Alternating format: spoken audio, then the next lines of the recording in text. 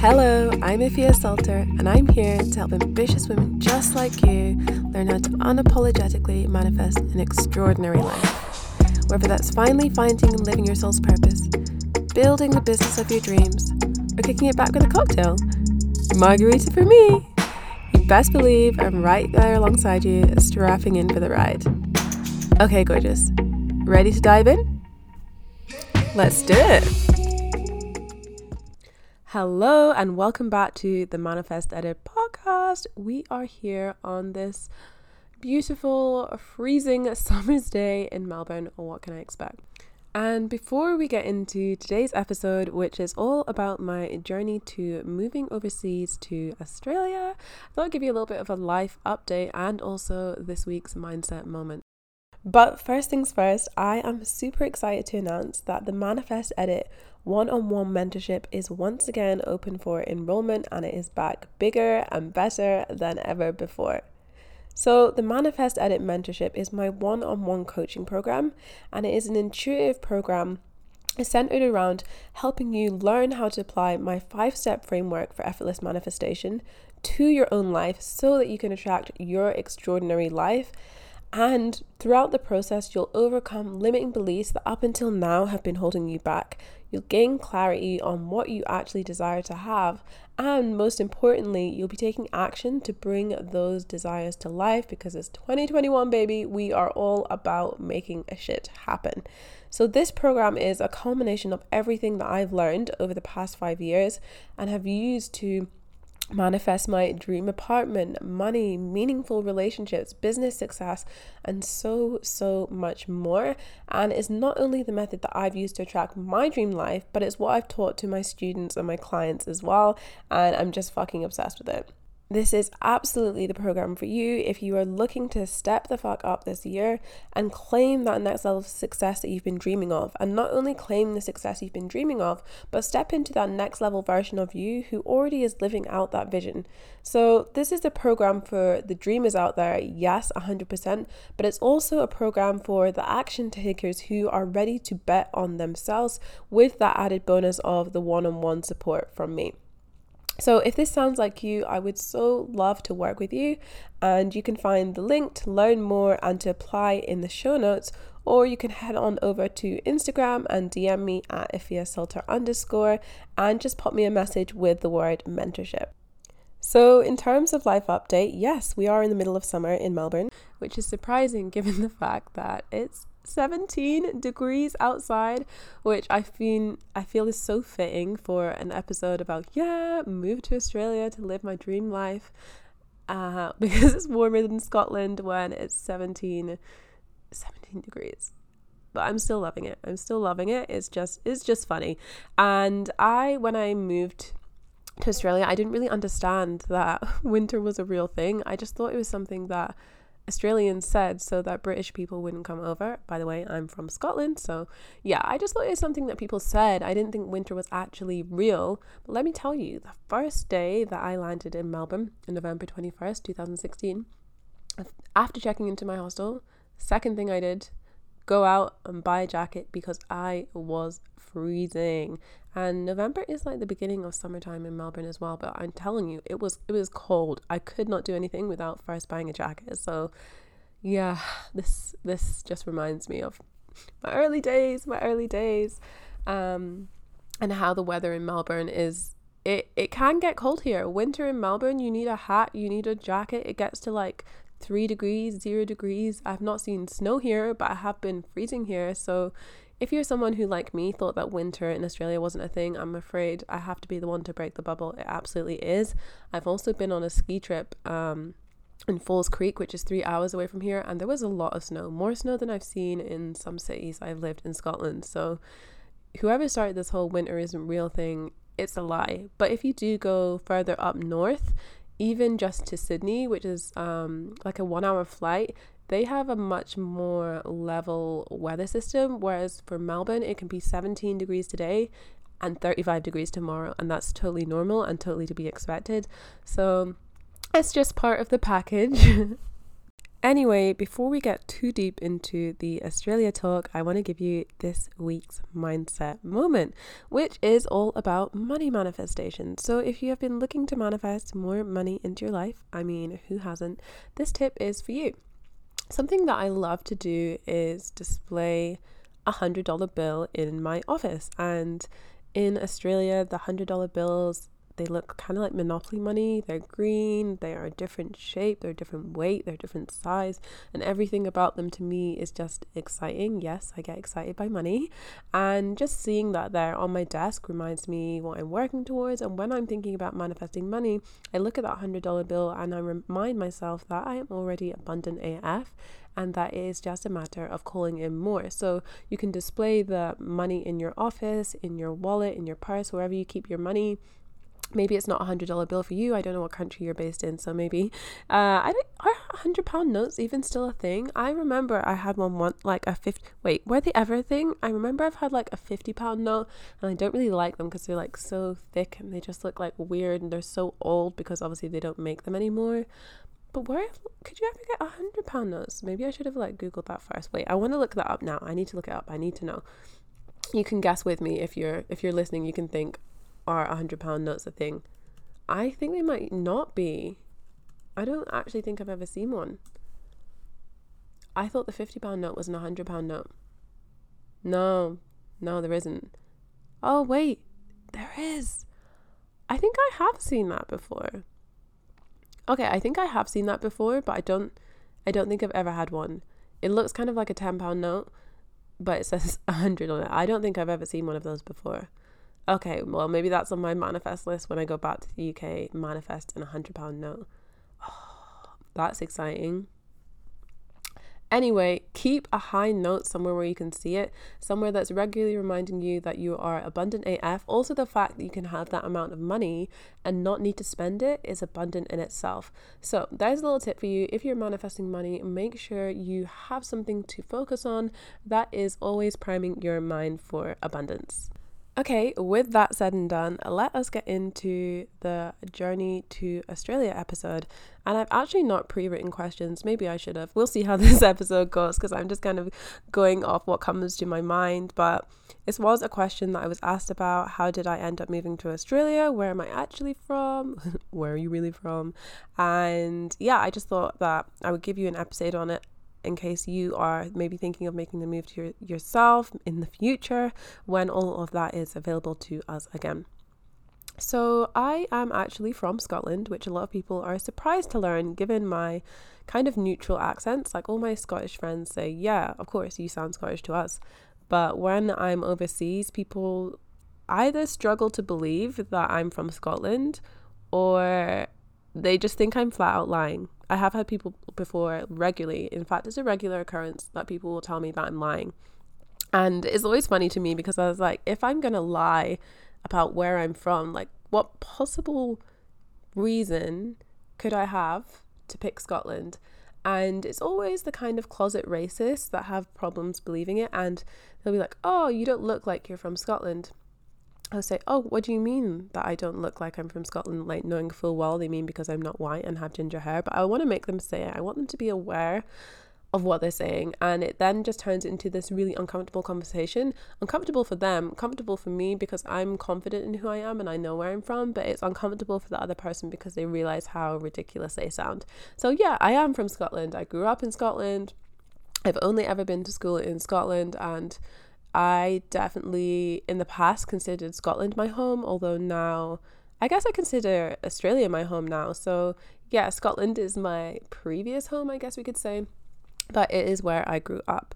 And I did love living in Scotland until probably my second last year of university. So this was my final year of my first degree, and I was beginning to feel that sense of, fuck, what now? I'm going to finish uni and I'm going to go into a career, and then that's just my life. That's all there is. And it was really this existential crisis of what next? How am I going to make this life amount to something? And if you don't know about me and my backstory, I was actually orphaned when I was 14, which meant I grew up without parents, and I just grew up with my sister and a family friend.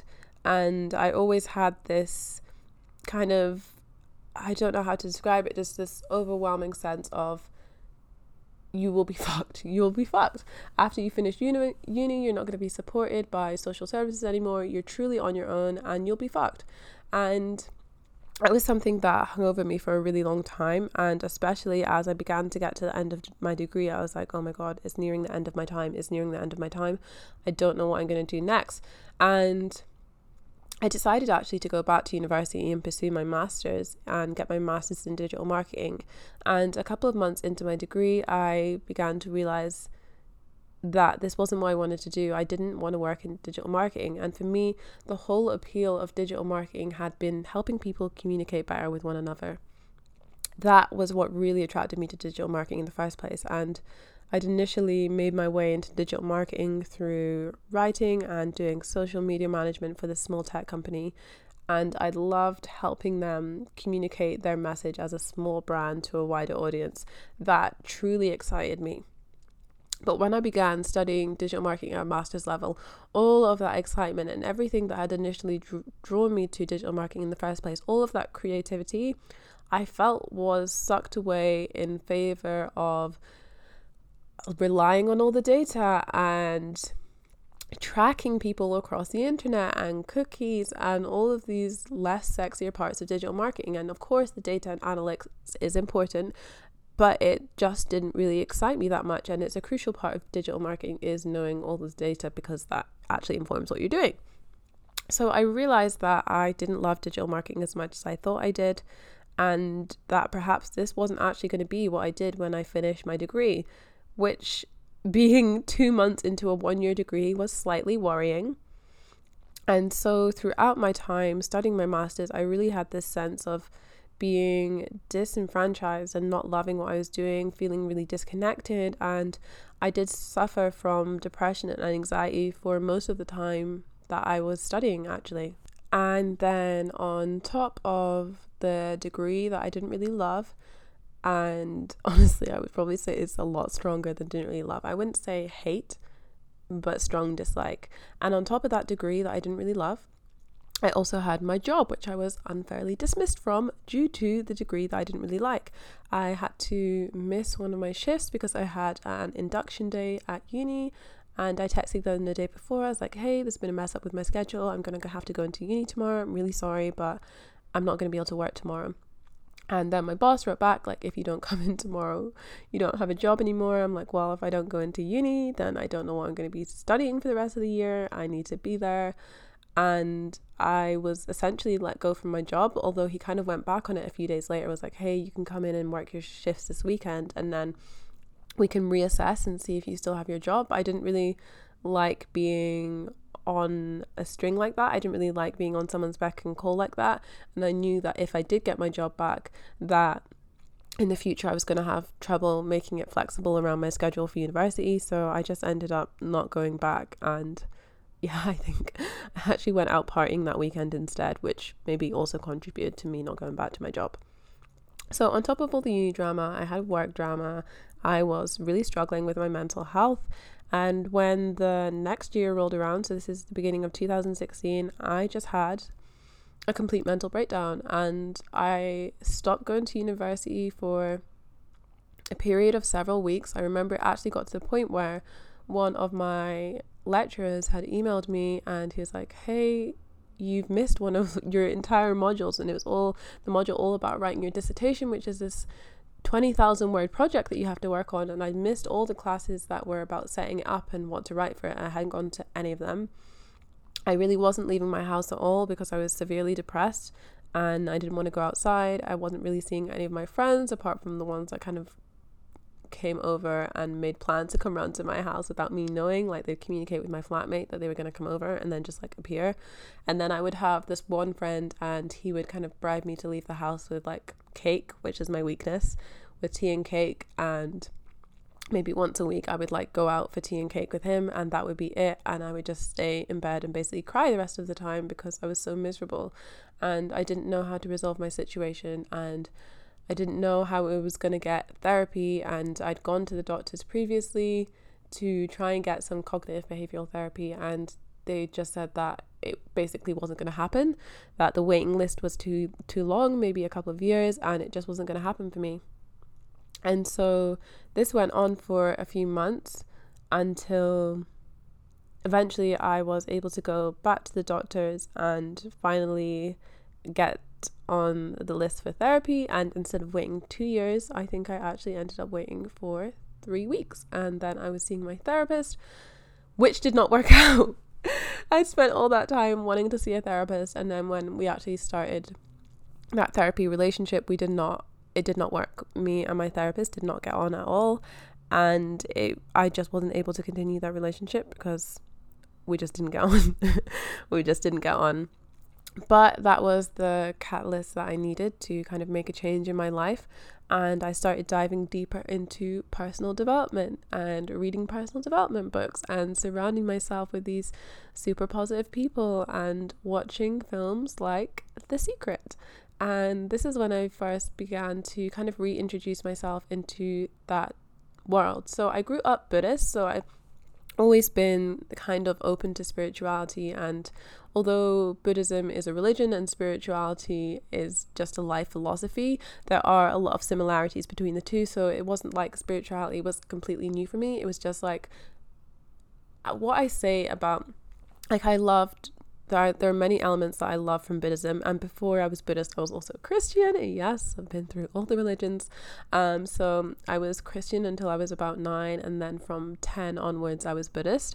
And what I love about spirituality is that it's not that there's this one prescribed set of rules that everyone has to follow, but you make your own rules and you choose your own rules about the way you want to live life and the way that you want to show up.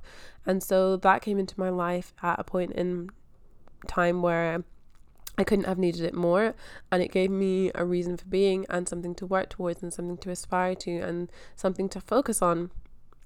And then during this time of getting my shit together and getting my life back on track, I was speaking with a friend and she was having similar feelings, and we were both just like done. I was like, I cannot finish this degree, and then I am going to be in a career that I hate for who knows how long. And she was like, yeah, I feel the same. I don't know what I'm going to do with my degree either. And we would have chats about this. And on one day after one of our chats, we were like, oh, wouldn't it be cool if we could just like move abroad somewhere? I was like, yeah, I've been looking at, like, I've got friends doing working holidays in Australia and it sounds amazing. Imagine doing that. That sounds so cool. And she was like, oh, I've actually been interested in doing a working holiday in Australia as well. And we decided we were gonna both do working holidays together. So at that point, I remember I was super into all my personal development, law of attraction things, and I created a vision board. I had lots of travel photos on there. I wanted to be in a relationship. I had 2 people holding hands and some other things on there as well. And I guess that was the first time that I began consciously manifesting my future, because I wanted to go and have all of these amazing experiences. And every night I would look at my vision board, which was directly across from my bed. I would stare at it. There was a picture of me in the middle, and I was like, yes, this is your life. You're going for it. There's also a picture of me from my first graduation on there, because I was determined to finish my 2nd degree, get myself through it, and just like have it done. Even though I desperately wanted to quit, I also desperately wanted to finish. I did not want to be a failure. And I know I wouldn't have been a failure if I didn't finish, but in my mind, I just had to finish that degree. I just had to get it done. And having that Australia trip to look forward to at the end of it motivated me to finish the degree.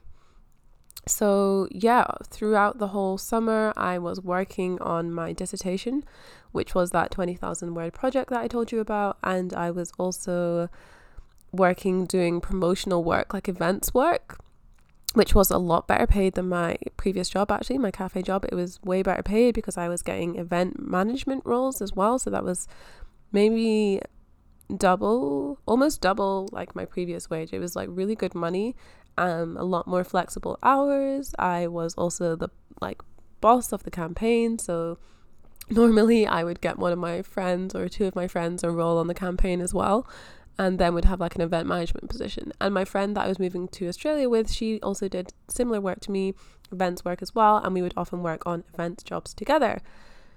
And to begin, this was really great, hanging out all the time, but it did lead to us having some disagreements, having some fallouts, and it got to a point where we hadn't spoken for maybe a month after a kind of disagreement at work about a work role that we were meant to be working on. And it got to the point where it was like a month before we were meant to be moving to Australia. We had like booked the flights. We were going to be flying to Thailand first, flying into Bangkok, and then we were going to spend 6 weeks traveling Southeast Asia, and then we were going to fly to Australia, like Sydney or Melbourne. We hadn't decided yet. We were just going to book the flights when we got to Asia. But we had put the deposits down on our Australia flights and basically paid them off. But I was like, fuck, we've really not seen each other for a long time, and we are moving to Australia together next month, and we haven't spoken to each other. So maybe that's something that we should do. So I reached out and messaged her. I was like, hey, do you want to come over? I've got some travel magazines so that we could look at these together. And she got back to me and said, hey, I'm really sorry. I'm not going to be coming on the trip anymore. I think you should just do it by yourself. I might come out on the trip later and I will meet you out there, kind of thing. And I was just devastated. I could never, ever have imagined traveling by myself. And the year before, I had been meant to be going on a Euro trip with a friend from uni. And then it turned out that she could no longer afford it. So instead of going by myself, I just decided not to do the trip.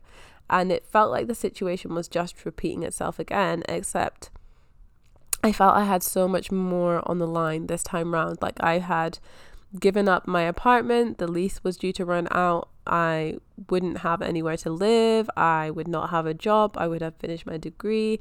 And also, I had told everyone I was leaving. So I just felt truly devastated in that moment. And I did speak to some friends about it, and they were like, what are you going to do? You're going to have to go anyway. And I was like, no, can't go alone. But eventually I pulled myself together and I was like, right, this is it. I am going alone. And I would watch every night. I would watch solo travelers on YouTube. I'd watch their vlogs, often the same ones over and over again. Shout out Backpacking Bananas and Molly Blyett, because I watched you guys on repeat. And I would just watch these videos, and seeing that other people were doing it proved to me that I could do it. And if these girls were out here alone and having what looked like a fucking amazing time, then I could do it myself. And so it got to the 3rd of October 2016, and I did it. I got on the plane, cried my eyes out on the plane, because one of my friends had dropped me off at the airport, and I was like, what am I doing? Like, why am I leaving? I've got it so good here. But I did it anyway. And honestly, it was like a switch flipped. Like, as soon as I got off the plane in Bangkok, and I was sitting, I remember so vividly, I was sitting in the taxi and I was just looking out the window, and I saw past me a whole family on a motorbike, like 4 people on this like tiny scooter. And then again, I looked out the window and I saw this man and his dog on a motorbike. I was like, what? This is so wild. I'd never seen anything like it. And in that moment, the fear just turned into like total excitement. I was so excited about what could come next, what would happen next, that I just knew no matter what, I would be okay. And I arrived at the hostel, and within 10 minutes, I wasn't able to check in. So I was just like chilling in the lounge area. And within 10 minutes, I'd made my first friend. We went out and got breakfast together, went to some temples together, got lunch together. And I hung out with him while I was in Bangkok. And I actually saw him twice again. I bumped into him once in Melbourne. And I bumped into him once 6 months after that, also somewhere else in Australia. And it was so funny how we just kept like reconnecting with each other all over the world, which is something that actually often happens when you're traveling. You do meet the same people again. I think it was just so funny how far apart those countries were, but we'd still somehow collided into each other. So yeah, my first stop was Bangkok, and I was traveling solo in Thailand for 2.5 weeks, and then I went to Vietnam for 2.5 weeks, and then I went back to Thailand for another 2 weeks, and it was honestly incredible. It was so incredible, and I learned so much about myself on that trip, about what I liked, what I didn't like, and I also proved to myself that I really love traveling alone. I thought it would be terrible. I thought I wouldn't meet anyone, that I'd be alone, that I would have nothing to do, that it'd be really scary being in this totally foreign country by myself. But it was amazing. It was totally amazing. And there's nothing like your first solo trip. If you haven't taken a solo trip before, I highly recommend that when it's safe for you to do so, that it's something you put on your bucket list, because there is no experience like it. And I love traveling with my friends or with a partner, but traveling solo will always have a piece of my heart, because I learned so many lessons from it. And yeah, it's something that's so special to me, and something that I'll continue to do throughout my life when it is possible to do that again. I am so itching to get on the road again, but who knows, maybe in 2022 that will be something on the cards, because I do have a huge Euro trip that I cannot leave my 20s without completing. So that's that on the road. But yeah, so after spending those 6 to 7 weeks in Asia, I ended up moving to Melbourne, Australia, and my plan was to stay there for 1 week, and then I was going to go to Sydney. But I never left Melbourne. I love Melbourne so much that I ended up staying there, and I spent my first 3 days there in a hostel. And then after that, I went to stay with a mutual friend, and I was meant to be just staying with her for a weekend as well. But I actually ended up staying with her for 2 weeks, and then I had my own flat. I found my own flat just after that 2 weeks. I found one of my own places to move in to. So while I was living with her, I was looking for other flats so that I had my own space to live in, as we were just both sharing her double bed in this tiny space. And I'm so grateful to her for those 2 weeks, because we really didn't know each other all that well. We'd known each other from nights out and partying back in Scotland, but we never just kind of hung out on a one-to-one basis. So it was really kind of her to let me stay, and we became really close friends after that as well. So yeah, that is how I ended up moving to Australia. And after those first 2 weeks, I had my first flat. The week after that, I had my first job, which was working for a seafood stand, which I had randomly come into after posting a Facebook status hey, I've just moved to Melbourne. Does anybody know of any jobs going? Didn't even have to do an interview or anything, as it was another mutual friend. And I just did a trial shift. It got on really well with the guys that work there. And then that was my first job in Melbourne. And I was also doing events work as well, except the events work in Australia was way better paid than it was in the UK. You were earning $20 to $40 an hour for just handing out flyers or pop-up events works. I was doing work for Lipton iced tea, and I was at their Freshers Week. I don't know what else this is called around the world. We call it Freshers Week in the UK. They call it O Week in Australia. But essentially, when you first start at uni, and they put a week on so everyone can get to know each other, and there's loads of events. So I was doing that for Lipton iced tea. I worked at the Grand Prix. I was working at the Australian Open. I had all of these amazing opportunities, and I was also working at music festivals as well, which is something that I did back in the UK, and I'm a huge fan of festivals as well. So everything just really began to fall into place. There's no other way to describe it. Everything was falling into place. I was meeting incredible people. I had gotten into a relationship. I was loving where I was living. I was truly living the dream. And 4 years on, I thought that I would just be in Australia for that 1 year, that kind of one circuit breaking year, to figure out what I actually wanted to do. And what I didn't expect was to find out that what I actually wanted to do was stay in Australia. So 4 years later, Australia is now my home. I am still in Melbourne. And I love it here. I truly love it here. And I feel like I have found my home away from home. To close this episode, I'm going to be answering all of the questions that you sent in via Instagram question sticker, sharing my advice, top tips, lessons. So buckle up, we're about to dive in. One of the questions that we have here is, what advice would you give to someone that you wish someone told you? I think I was pretty lucky that I had some great friends surrounding me who gave me advice, and I also knew a couple of friends who were living abroad in Australia already who'd done a working holiday visa. So I was lucky that I had people who had done that experience. And the thing is, you can get all the advice, but until you actually take action and do it yourself, you don't really have that proof. So although it's great to have that social proof of other people doing it and friends doing it or friends of friends moving overseas, until you actually do it, you can never truly know for yourself. So maybe that's the advice that I would give to someone, and that if you're feeling scared or anxious about moving overseas, obviously when it's possible again, know that so many people are out there doing it, but there's nothing really that anyone can say to you until you make that decision within yourself that you're going to go, that will change your opinion. And the other thing that I tell to other people, and it's not necessarily something that I wish someone had told me, but it's something that I think eases a lot of other people's minds, and that's the fact that if you hate it, you can come home. No one is forcing you to stay overseas or to stay in a country that you don't like.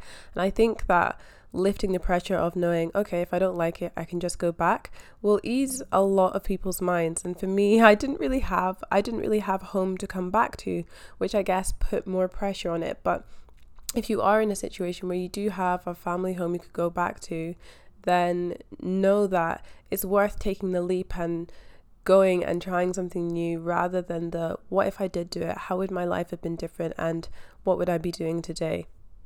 Next up, we have the question, what did you find hardest about the move and settling in? So what I found hardest about the move was that I had never initially planned to move to Australia solo. In my mind, it was always a trip that I was going to do with a friend, and I didn't know I was going to be doing this trip solo till 3 weeks before I was meant to be going. So for the whole 6 months leading up to that, I thought I was going to be moving to Australia with my friend. And so 3 weeks before, it was a total scramble between, one, do I still want to go? And two, okay, now that I'm going alone, what do I need to organize? What do I need to get together? And how am I going to make this happen? That was the biggest challenge for me, definitely in the weeks leading up to it. And then once I actually got there, things were pretty smooth. Also going back to the question of like, what do I wish someone had told me before I went, was I actually ended up paying this company to set up a SIM card, set up a bank account, and set up some things for me before I got there. And I wish I had known that it's so easy to do these things when you get there. And I actually ended up setting up a different bank, setting up a different SIM card, because I wanted to go with different companies. So knowing that things are a lot easier when you go over there. And I hope I haven't confused things too much by mixing up those questions there. But what do I find hardest about the move and settling in? The point is that things that I thought might have been hard actually ended up being exceptionally easy, like getting set up with a SIM card or a tax file number, which is what you need to legally work over here. Those things were incredibly easy, and people were very friendly and forthcoming with information. There's loads of Facebook groups of people moving to Australia that you can access for information. And I know for a lot of people the answer would maybe be, I miss my family and I was really homesick. I didn't necessarily have that. I mean, of course I miss my friends, but I was just so excited to be trying something new and I made new friends very quickly. I was living with that mutual friend, and I met people through her, but also just in general through work roles and through just meeting people from going out. I quickly built up a network of people that I felt really close to. So I don't know what I found hardest actually. It's probably just in the lead up before I actually got there, building up all these things in my head that were going to happen, not meeting anyone, not making any friends, not finding anywhere to live, and just overthinking what it would actually be like to getting there and realizing I just built it up in my head to be something that it wasn't. And then the final question we have is, what advice do you have for making friends in another country? I would say when you move abroad, consider what hobbies you have and things that you can connect with people over. So for me, that was definitely blogging was something that I did, and that I knew there were communities around this. So I would search out on Instagram, I would look for Melbourne bloggers, Australian bloggers, and I would connect with people over Instagram and strike up conversations with people that I knew were in those kind of niche spaces. So whatever hobbies you have, I don't know whether it's playing a certain type of music or doing a certain type of dance, or if you're from a specific country, for example, Irish people have incredible communities everywhere in the world. So for example, if you're Irish in Melbourne or Chilean in Melbourne or wherever in the world you are, looking for those Facebook communities for your specific country abroad, or just joining Facebook groups. I would say social media is really a great way to connect with people online, especially now. I would say the vast majority of my friends that I do meet these days, I have connected with over Instagram or through a Facebook group, and then we've met up in person, or we haven't actually got around to meeting up yet because, you know, the world. So definitely reaching out in Facebook communities, and then if you go to events or you go to parties and you meet people, or you meet people through mutual friends, making sure you then have a way to connect with that mutual friend as well. So like, hey, I had so much fun meeting you. Like, let's connect on Instagram and get their Instagram, and then when I go home, I'd message them like, hey, it was so fun at this event that I met you at. Let's meet up to do coffee or something. And then when they reply and they're like, yeah, that would be awesome, try and book something in then and there, because you know what it's like otherwise you'll just be in this perpetual cycle of let's meet up and you never actually meet up. So try and get something in that moment so that you don't forget, and so that it's fresh on their mind as well, so they still remember who you are. And yeah, it's just about kind of shooting your shot in a way, and almost friend dating, getting into the habit of putting yourself out there, and also not being hurt or taking it personally if people don't get back to you. People do get a lot of messages in the DMs, or maybe they have anxiety around meeting up with a stranger. You just don't know, so don't take it personally if someone doesn't get back to you, and know that there are so many people out there that would love to make some new connections and friends. Wrapping up, I want to say that moving to Australia was without a doubt one of the best decisions that I've ever made in my entire life so far, and I don't regret it for a second. But was it absolutely terrifying at the time? Absolutely. And so many of the best decisions are. And we think because the fear comes up that the fear is warning us, stay away, don't do it, you're going to get hurt, or something bad's going to happen. But what if the fear was just a sign that something really incredible is on the other side? And how badly do you want it? And what will you do to get there? For me, saying fuck the fear changed the trajectory of my life. What could it do for you? And are you brave enough to adventure to the other side? Thanks for tuning in today. I am so glad to have you here. And if you love what you've heard, remember to subscribe and leave a review, because it helps even more people find and enjoy the podcast. And I just appreciate it so much. One last thing before you go. What was your biggest takeaway today? Screenshot the episode and share on Instagram at @AfiaSalter_ to let me know. Okay, can't wait to hear from you. Until next time, gorgeous.